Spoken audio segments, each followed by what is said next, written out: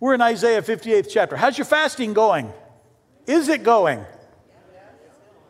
I've been transparent. I said I'm going to do 21 days. I did 5 without eating anything.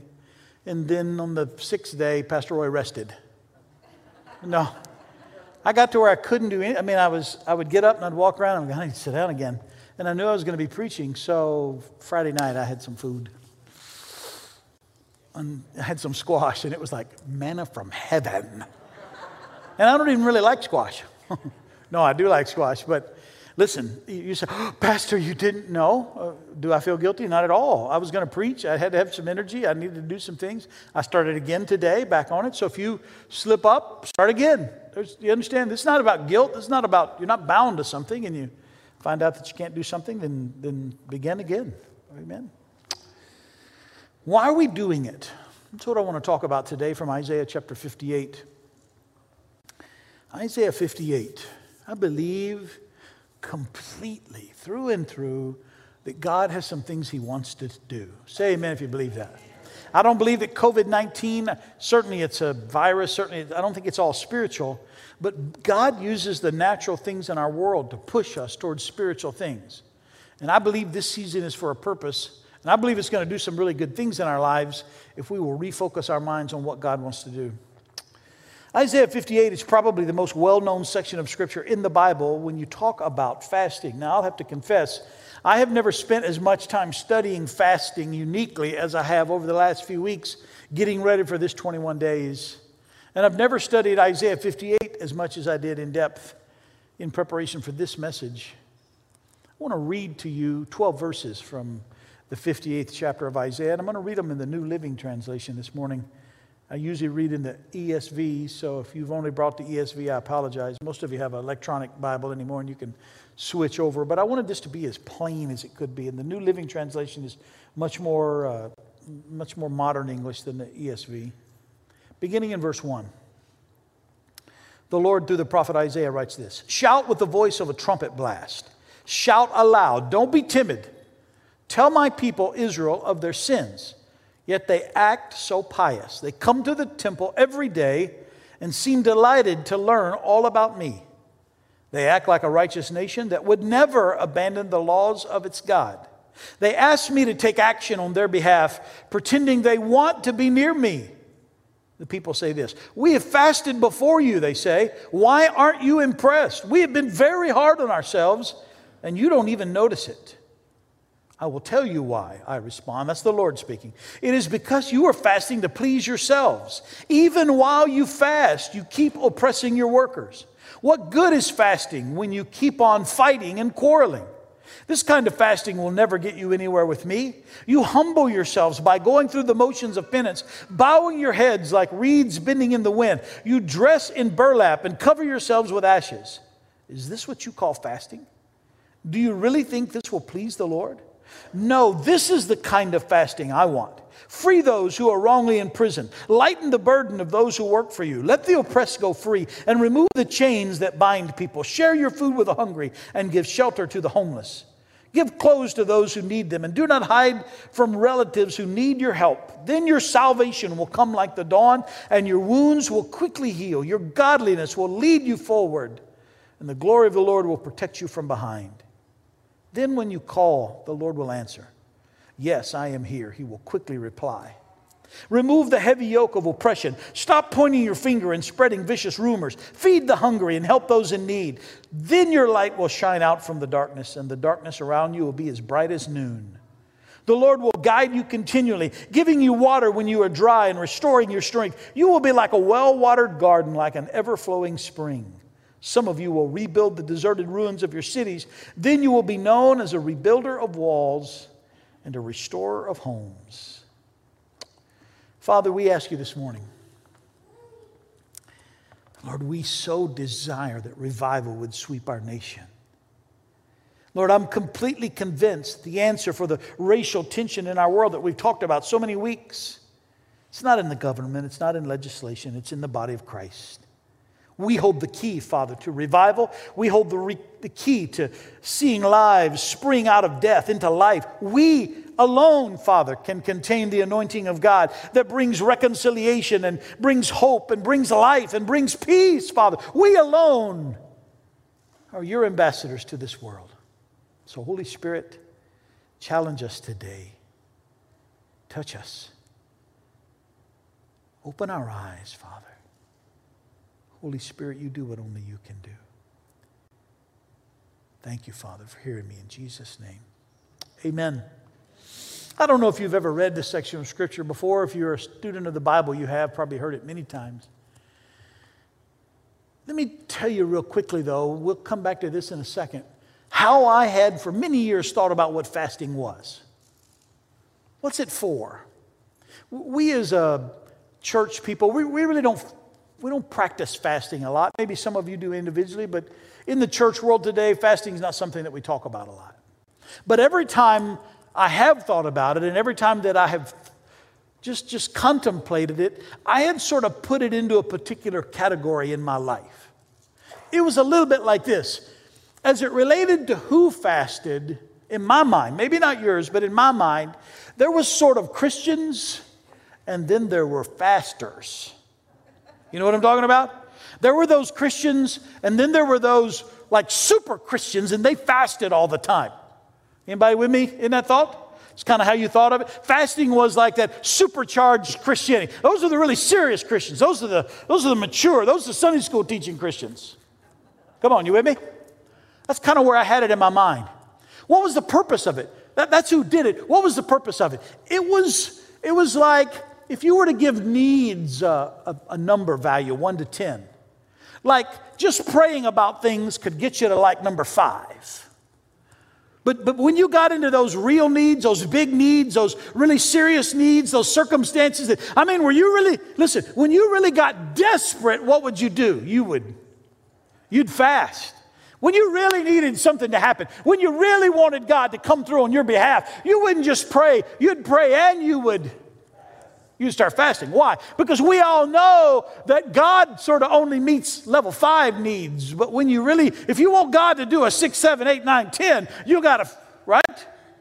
It was like fasting was a bigger lever. If I fast, God will do more for me. Now, this is not how you Christians thought, but this is how Heathen Roy thought. Pastor Heathen Roy, right? That if I fast, God will do bigger things. And we might not even say that, but that's sort of where that was in my mind. Anybody want to admit your heathenness? That's not a word, but it's good, isn't it? Your heathenness with me. That if I really need something, and watch this, or if I really wanted to demonstrate my love for God. Fasting was the parallel of the red roses I give my wife on our anniversary.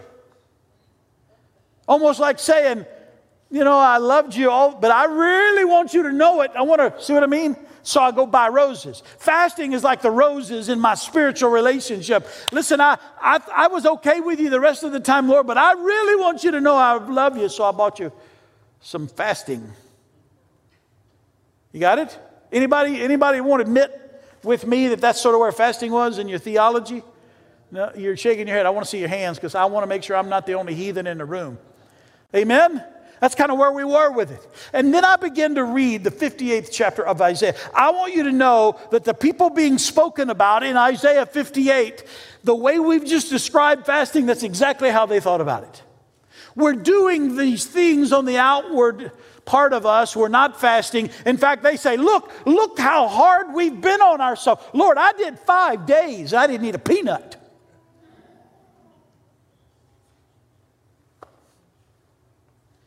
I'm telling you, about day 4, I would have given you $100 for a tablespoon of peanut butter. You know what I mean? A raw green bean started looking good. Anybody with me? I don't even like liver. I think I would have eaten fried liver and onions. What's all that about? This group of people that Isaiah is writing about, that the Lord is speaking about, they had made fasting some outward expression in order to get God to notice them, to garner his attention, to get their prayers heard more succinctly, to have God do something that he wouldn't do. And the Lord says, listen, you have missed the most fundamental part of what we're doing in church. I want to make sure we don't miss it. So often when people read this section of Scripture or when they think about fasting, they believe that the result of fasting is external to them. It gets God to do something. It causes spiritual circumstances to move out of the way that wouldn't be moved otherwise. It causes prayers that maybe wouldn't have gotten answered to get answered. And I want you to know there is no substance for a God who sort of plays hide and seek with you and says, listen, I was going to, sometimes I'll answer your prayers, but other times, if you don't really notch it up, I'm not going to hear you. There's something in here about your prayers not being heard, but it's not about your effort. It's not about this external thing. There is something that garners the attention of God, and fasting brings you there, but you got to make sure you get this in the right order. I want you to know in this section of Scripture and in what we're doing right now, we are not waiting on God's hand to move on something external, on non-believers, on the world. Lord, when you begin to move, all the racial tension in the world is going to disappear because revival is going to grip the unbelievers and suddenly their hearts are going to change. Oh, I love that prayer. There's just nothing in the Word that says revival begins with unbelievers. That this whole section, the thing that we're asking God to do is not have his hand move on non-believers. We are waiting on God's hand to move on us. Amen? Why? Because fasting is intended to result in transformation. Yours and mine. Fasting is intended to result in your and my transformation before it does anything else. There's some things in this 58th chapter that I want to show you, and I want to try to be quick because I want us to pray for a little while at the end. There's some things that fasting begins to transform that are seen in this section of Scripture. What are they? Number one, your work and your money. This section of Scripture, the Lord said, even while you fast, you keep oppressing your workers. In other words, you say you want me, but the thing that is the most important to you is $1. You're oppressing your workers. We live in a different day. We're much more transactional. We're much more economic. They were more agrarian, more locked to the land. And what he's saying is that, listen, you're coming in, you're asking me to bless you, you're asking me to be your God, you're asking me to do things for you, but at the same time, you're in the temple asking me to bless you, but the day before, you were out in the field being harsh, oppressing those that were serving you, and you've not allowed me to transform your heart so that you become the person that I want you to be. You're oppressing people with how you're behaving, with how you're speaking, with how you're living. People oppress their workers because they're more concerned with making money than they are for caring about those around them. We may not be oppressing workers in the field, but the Lord wants to transform who we are in our work, in our jobs. I used to have an individual that I ministered to, and it was with regularity that this individual would tell me, listen, Pastor, there's church and then there's business, and this is business, not church. Believers, you want to see revival in the land, God has to touch every part of your life. Every part of our lives have to be submitted to Him. Every aspect of your life. You can't have a piece that you say, now listen, I do this church thing, but God needs to leave this alone because I can't engage in this like what the Bible says and make money or do relationships or do work. I want you to know that's a lie from the devil. What the Lord is reporting in this section of Scripture is that when you fast, I want to transform every part of your life. He says, secondly, your relationships. He says, what good is fasting when you keep on fighting and quarreling? The people were coming, they were fasting, they were pressing into God, and then they were just contentious all the time. They were just constantly, it would seem, within the body, they were quarreling and fighting with one another. What does the Lord want to do? He wants to start changing your life. All of us, we all have this propensity to want what we want, to do what we want, to get what we want, to present our point of view as the most authoritative. And the Lord says, listen, you've got to allow me. If you're going to press into my presence, if you're going to fast, I want to transform you so that instead of being right, you submit your rights. Wouldn't the world, think about the issues in our world today. What would the world be like if people started saying, hey, listen, it's not about me right now, it's about you. It's not about what I need, it's about what you need. It's not about my circumstance, it's about what you're going through. And the Lord says, in this fasting, I want to transform the way you do relationships. I don't want you to be fighting and quarreling and then coming before me. You need to let me transform you so that you lay all of that aside. He even goes so far as to say that that's the reason that your prayers aren't being heard. Anytime I read something and it's God talking and He says, I won't hear your prayers, I have people ask me a question pretty regularly. Pastor, how come we used to see more miracles in the past? Did you ever think maybe it's because you're fighting and quarreling too much and God's not hearing your prayers? Oh, no, I would never tell somebody that. Well, Isaiah did.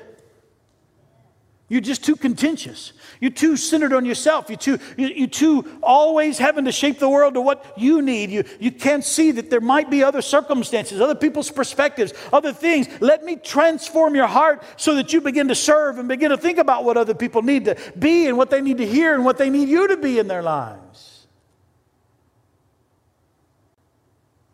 There's some results of fasting that are listed in here. Listen to these. Loosening the bonds of wickedness, undoing the yoke of sin, setting the oppressed free, generosity springing up for the poor, being aware of the needs of those around you. Here's the thing. Many people preach Isaiah 58 as if those are all spiritual things that God is supposed to do in response to people fasting. Listen, when we fast, God's going to break the yoke of bondage off. Yes. And when we fast, yes. But every one of those statements in Isaiah 58 is a statement made from the Lord instructing the people to do those things. You loosen the bonds of wickedness on people. You undo the yoke of sin that you've placed on them. You set those that you've oppressed free. You set them free. You say, Pastor, I don't have anybody oppressed. Really? You got anybody that you're not forgiving? Who's done you wrong? The most common conversation that I have in my office, by far, when people come in, they say, Pastor, I need to talk to you about something. The most common conversation I have is that they'll come in and someone has done something in a marital a divorce context, a business context, a child rearing context, a money doesn't matter. And somebody's done something and they are eaten up. They are being eaten up with just the consequences of that legitimate now transgression. Somebody did something, and 10 out of 10 people, if you told it to them, they would all go, that's a rat. They did you wrong. Here's the problem. The rat's not suffering. The rat's not, but there is an oppression that comes in that. And until the transgressed party, until the one that's in the righteous position extends forgiveness, there's an oppression that lives in that. And you can't ask for the Lord to pour out revival across the land. You can't ask Him to pour His anointing on things until you and I are transformed in a way where we say, Lord, I set them free. You say, well, if I set them free, they get off completely free. No, they don't. God's still going to pour out judgment one day. Just because you forgive them doesn't mean that the Lord has yet. Amen? And how many of you think that maybe the Lord's a much better punisher than you and I? So there's an oppression that comes. The Lord says, let me deal with your heart and quit being oppressed. Quit oppressing others. He talks about a generosity with the poor. Here's the thing that we miss. We forget that each of those is a statement to you and I. These verses actually indicate that transformation comes to us through fasting, and then there's some things that happen. Watch this. You begin to fast, God begins to deal with you and me. Do you know why fasting is miserable? It's not the hunger. I don't like hearing what the Lord tells me about me. How about you? You don't like what the Lord's telling you about me either? If there's not, listen, if there's not some things in you, if there's not some things going on in you right now, 7 days into this, where your spirit is troubled about what you've allowed in you, then you're not fasting. You're kind of recreating. You're kind of giving up asparagus for a week or something. I don't know.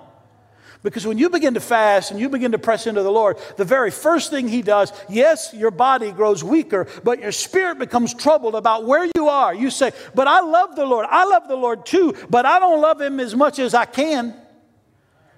You say, well, I've sacrificed some things for the Lord. I've sacrificed some things for the Lord too, but I've not yet sacrificed what I can. If I'm a 5, He wants me to be a 6. If you're a 23, He wants you to be a 25. It doesn't matter where you are. When you begin to fast, the Lord's going to... You ever go to the doctor and you say, doctor, it hurts right there. What's the first thing He does?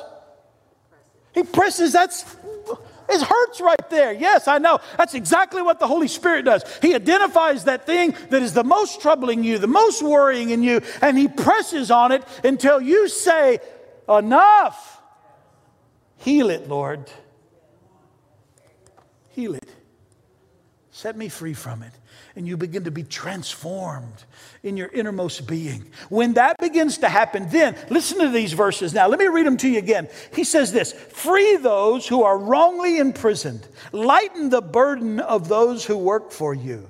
Let the oppressed go free and remove the chains that bind people. You and I do those things.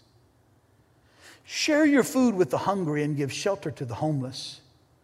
Give clothes to those who need them. This next one is really interesting to me. Any of you got some relatives that you hope don't come to Thanksgiving dinner? Any of you?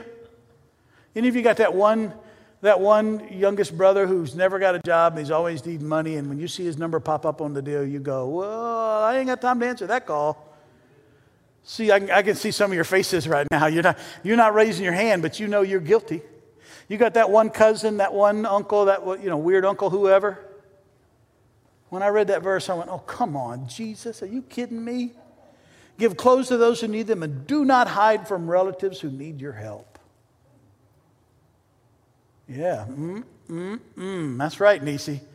All right, Watch this. Any of you feel convicted in that? Come on, I don't want to be the only heathen in the room. You feel that. There are just people that just, Come on, say amen. Okay, listen, do you hear amen? Did she say amen? Well, Jax, amen, brother. Preach with me, man. I thought that was, Evan, I thought that was y'all's baby. Did that baby just say amen? That was like, woo! I didn't know it was Jackson. I thought, oh man, she's not even talking words yet. I was about to have revival there. All right. Woo! Jesus. Listen.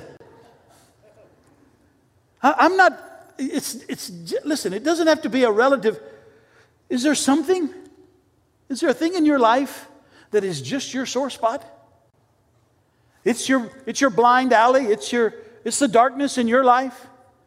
It's the thing that causes you that anxiety just wells up in you anytime you get near it. It causes great fear. It causes great anger. It causes great hurt. Something. Whatever that is, you start fasting. The Lord's going to transform you in that area. You say, I don't want to be transformed. Exactly. Exactly. The transformation happens in you and me. Verse 8, when that happens, when you surrender it, when you lay it down, fasting is going to bring it to the top. When it is identified and you finally say, because your flesh has finally gotten weak enough for you to tell the Lord, okay, Lord, here it is. You can do with it whatever you want. Do with me what you want. Verse 8, then Your salvation will come like the dawn, and your wounds will quickly heal. Isn't that good? You got to fast it into the open. The Holy Spirit will reveal it to you. Eventually, you got to quit clutching at it and let it go. And then healing comes quickly. And then watch this. Man, I could preach a week on this next verse. I love this. I love this. I'm living this. Your godliness will lead you forward, and the glory of the Lord will protect you from behind. What does that mean? Any of you got a past? All them crazy relatives that you got? All them circumstances that boss that you've been, you know what I mean? You've been, that job, that company, that whatever it is.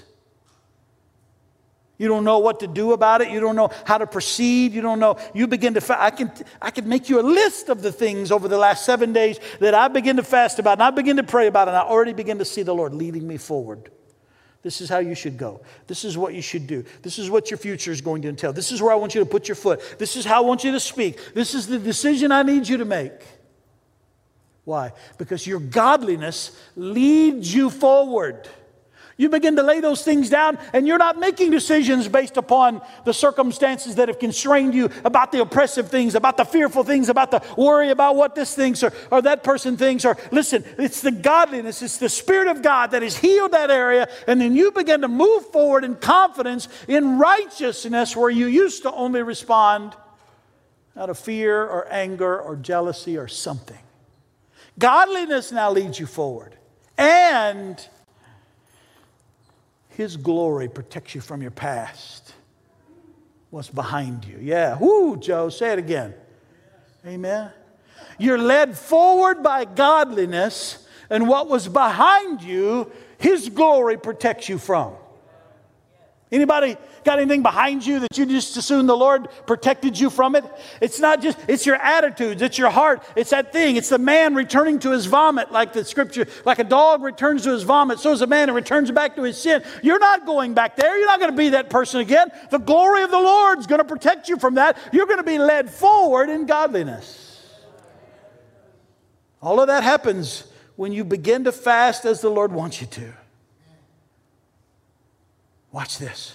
You start living like that. You let the Lord deal with the things He wants to deal with. Verse 9 says, then, when you call, the Lord will answer, yes, I am here. He will quickly reply.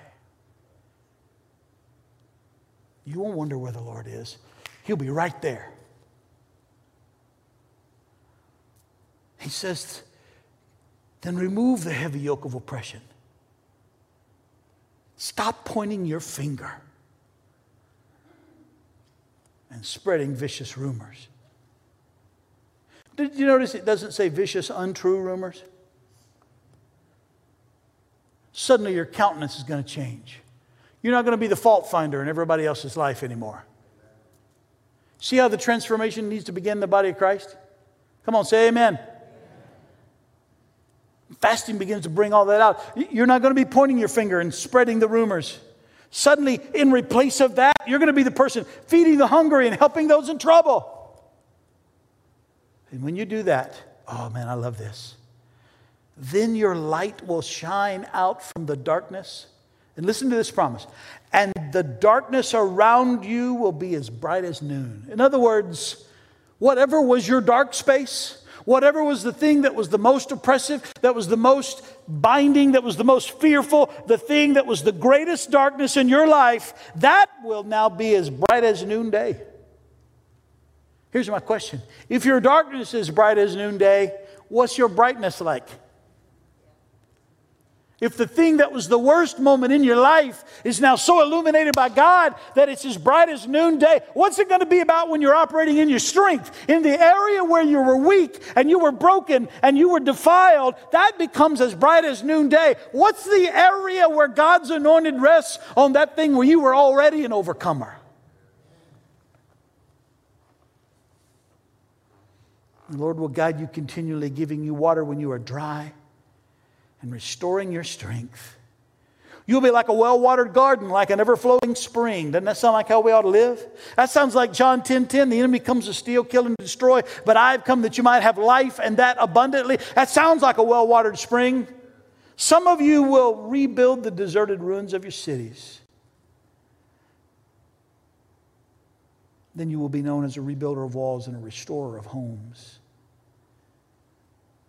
What's the body of Christ's role? Sometimes it feels like anytime evangelicals begin to open their mouth and they begin to speak on a national stage, it's to tell everybody where they're wrong. This says that you and I are supposed to walk into the world and rebuild things. What's your tact in life? Are you a builder or are you a terror downer? I don't know what the word for that is. Do you build up or do you tear down? Do you encourage or do you discourage? Do you bring life or do you bring death? Are you a finger pointer or are you a hand extended? You begin to fast. The Lord's got some things He wants to do in you and I. He says when that begins to happen, you're going to be a person who rebuilds the deserted ruins of your city. That sounds like exactly what the world needs today, doesn't it? A whole bunch of people walking around with the anointing of God on them so powerfully that they walk around rebuilding what was deserted. They take ruins and they make them livable, breathable, life-giving places. I love this. And then you will be known. What people will think about you, what they'll know about you is that you're somebody who comes in and rebuilds the walls and you restore homes instead of tearing them down. Free those who are wrongly imprisoned. Lighten the burden of those who work for you. Remove the chains that bind people. Share your food with the hungry. Give shelter to the homeless. Give clothes to those who need them. Don't hide from your needy relatives. Stop pointing out other people's faults. Stop spreading rumors. Feed the hungry. Help those in need. And when you have this transformation come to you and I, then God will provide salvation that comes quickly. He'll heal your wounds, lead you forward in righteousness, protect you from your past, and respond quickly to your prayers. Your darkness will be as bright as the noonday. The Lord will guide you continually. He'll provide for you. You'll have life springing up around you, and you'll be used to bring life back to others. Now that's what fasting is supposed to do. Now who wants to fast? Stand with me if you would. Worship team, come back. That's what it's for. It's not about moving. Will God respond to us fast? Yes. But the first work is not one by which God changes the world around us. The first work is where He changes us. Father, this morning, we set our face to know You, Lord. We set our eyes upon You. Transform us, Lord. Take us beyond our personality. Lord, we blame all kinds of things on our personality. Well, I'm just a sanguine person. I'm just phlegmatic. I'm just whatever, Father.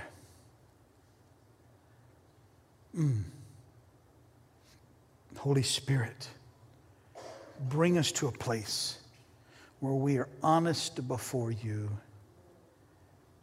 and where You can do a work in us that will bring life and hope and joy and peace and rest to those we come in contact with.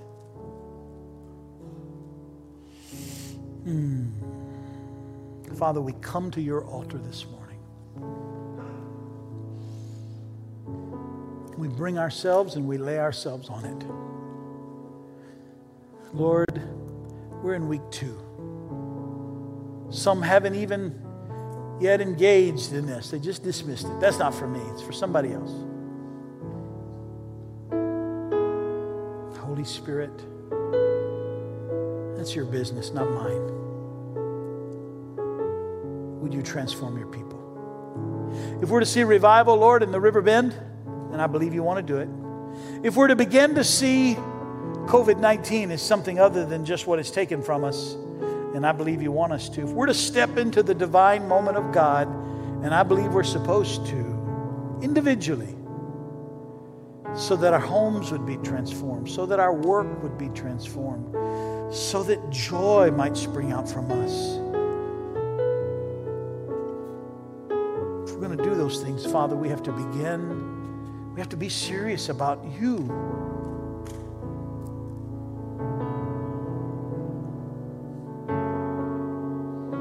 Father, stir your people. Stir me. Here's what I'd like for you to do before Otis starts singing. First of all, I'd like for you to reestablish your commitment to this fast. Lord, I'm in. It's week 2. Week 2 will be harder than week 1 was. If you haven't already had the Lord begin to reveal things to you that He wants to work on, not that your boss needs you to work on, not that your husband or your wife wants you to work on, not that I want you to work on, but that He wants to do in you. If you haven't had a heartfelt moment with the Lord yet, then you hadn't started yet. Start this morning. Because the transformation of the people of God results in the light springing forth, salvation coming quickly, and the wounds, not only yours, but the wounds of our nation being healed. Come on, do your part. Bring yourself to the altar this morning. Tell the Lord, I'm in, Father. Tell Him you want Him to transform you. Tell Him you want to become the man or the woman that He wants you to, that He's created you to be. Quit living in your weakness.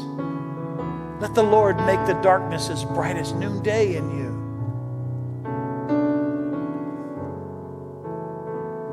Do it, Father.